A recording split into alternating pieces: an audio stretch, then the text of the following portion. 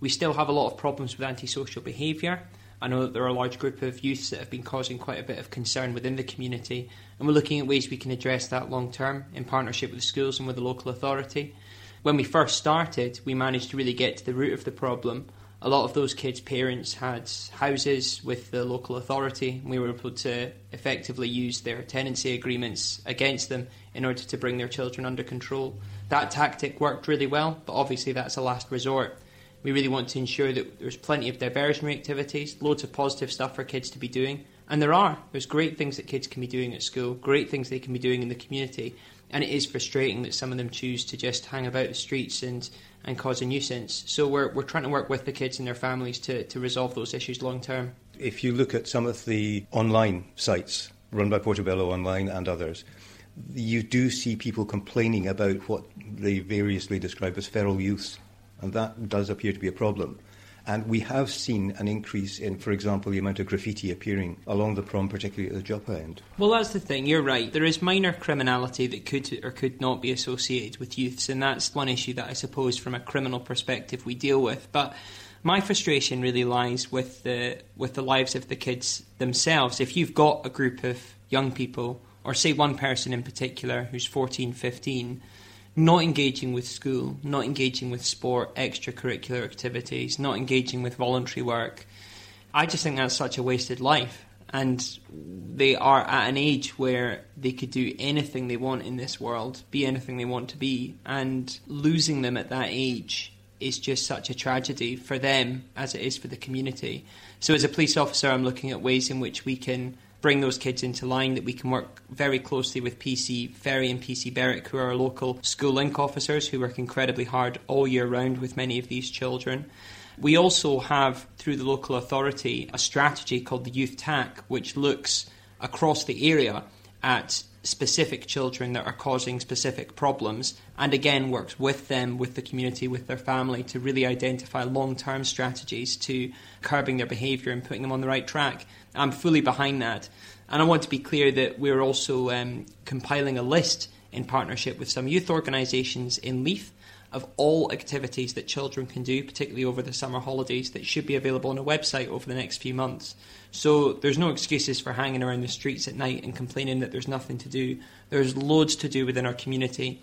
What needs to change is sometimes the community's attitudes towards it. We need to ensure that we remain positive in engaging with young people, but also the young people themselves. They need to change their attitude, and they need to ensure that they take responsibility for putting their lives on track. OK, let's stick with the streets for a moment, because there are various things which have happened over the past year. So, for example, we've now got the 20-mile-an-hour zone, pretty well all the way through Portobello. That must have made a change in terms of how you approach enforcement. Yeah, in regards to road traffic, it has made a change. Obviously, 20 miles per hour feels very, very slow. You're lucky if you're driving around Edinburgh to get out of second gear. We're police officers, we're also human beings. We understand the frustration. It does feel slow on some of our big roads, but the powers of be have decided that that's the law of the land, and that's the one that we'll enforce. I do empathise with people coming off big roads like in from Joppa in towards Portobello. It changes from a 30 to a 20 just as you pass the Collistines and come towards the promenade. You do have to really be mindful of your speed. The way I do it is this. We go out with a speed gun as often as we can. We'll be going out later today to do enforcement, to do education. If people are going above 20 and they require a word of advice, they'll get a word of advice. But if they're going well above 20, then they will be issued with a ticket. So we're talking 30 miles an hour plus? Well, usually 30 miles an hour or above, but obviously it depends on the circumstances as well. If there's tailgating, if there's a car driving very fast up the back of another car that's slowing down, or if the driver doesn't appear to be taking a word of advice, then I will look to reporting them to the Procurator Fiscal or issuing them with a fixed penalty ticket and 3 points in their licence.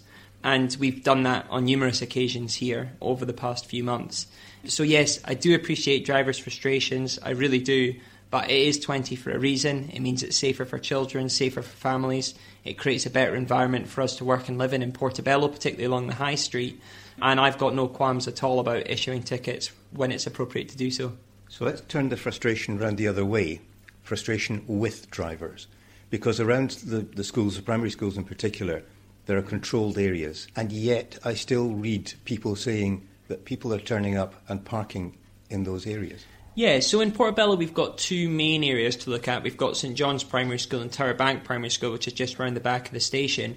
Now, those areas have round them what's called restricted streets. So during pick-up and drop-off times, so around 8:30 in the morning until 9 o'clock and then again in the afternoon, those streets become restricted. It means that you have to be a resident of that street and have a permit, or be a blue badge holder in order to drive your vehicle down that street.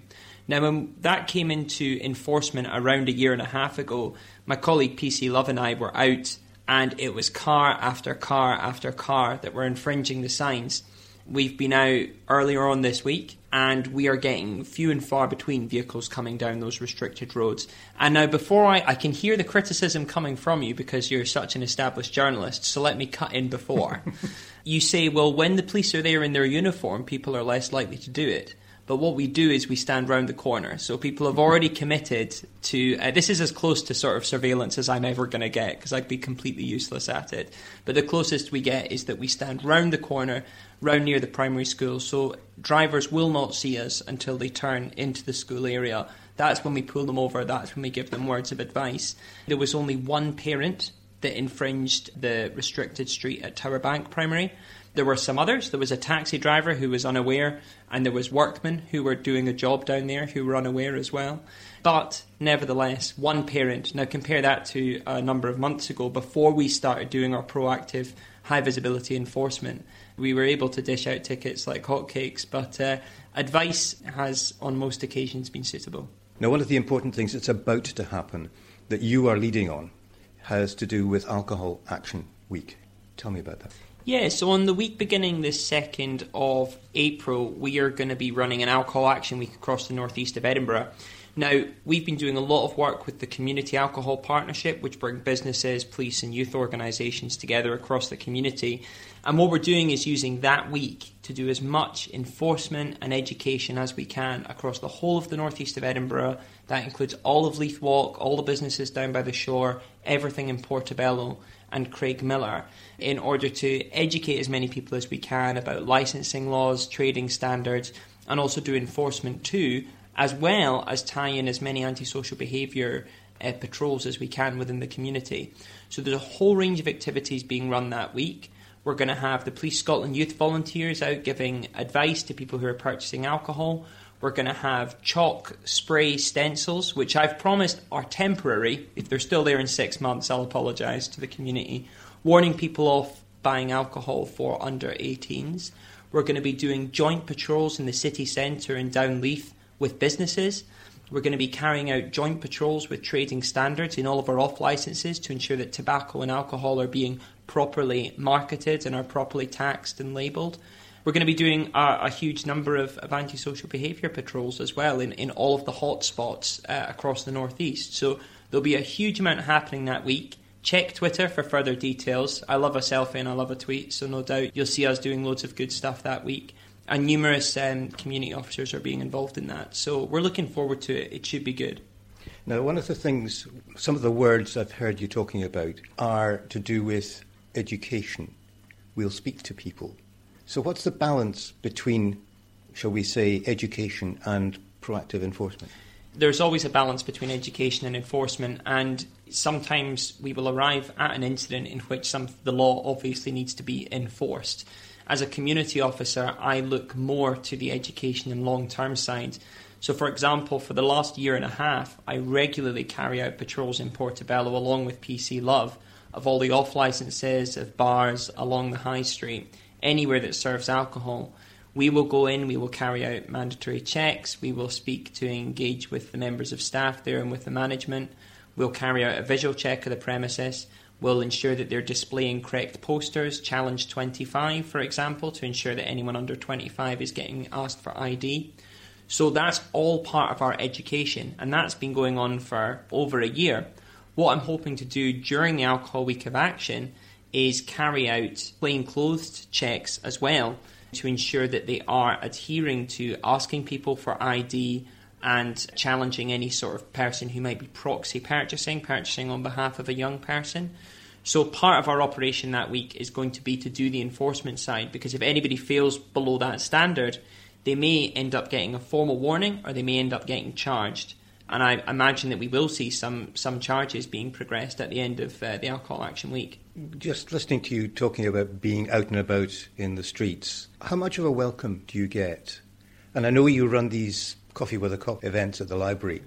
How popular are these as well? How much community involvement is there with the police that you might be hoping for? I think you've hit the nail on the head of a key aspect of community policing, which is sometimes the success of it is actually quite hard to measure. You know, if we don't have a number of crime reports or a number of tickets or a number of people who attend each of our surgeries as a sort of key measure of how well community policing is doing, any of those things we could drive up if we wanted to. I could spend all day on Portobello High Street giving out traffic tickets. I could wander around all day trying to get crime reports for minor vehicle offences. It would make you very unpopular. It would make me really unpopular, but it's also the key point I'm trying to make is this. That is not what community policing is about. It's ensuring that we're present. It's about ensuring that we're here. It's about ensuring that the police service is something which remains accessible and open to people. And you can't measure that success. And I think that we have had a number of people attend our surgeries. There are some residents who regularly come to our surgeries, perhaps every other month, in order to receive an update on what's been happening locally or to share their concerns with us. But it's the reassurance that we provide of knowing that we are here, of knowing that we are accessible, of knowing that we can be spoken to. That is the standard of community policing that we're seeing not just across our locality or across Edinburgh, but across the whole of Scotland.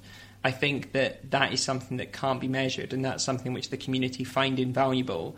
And it is absolutely my commitment as the beat officer for Portobello, and I know it's David Love's as well, to ensure that we maintain that standard and that we maintain that service to the public.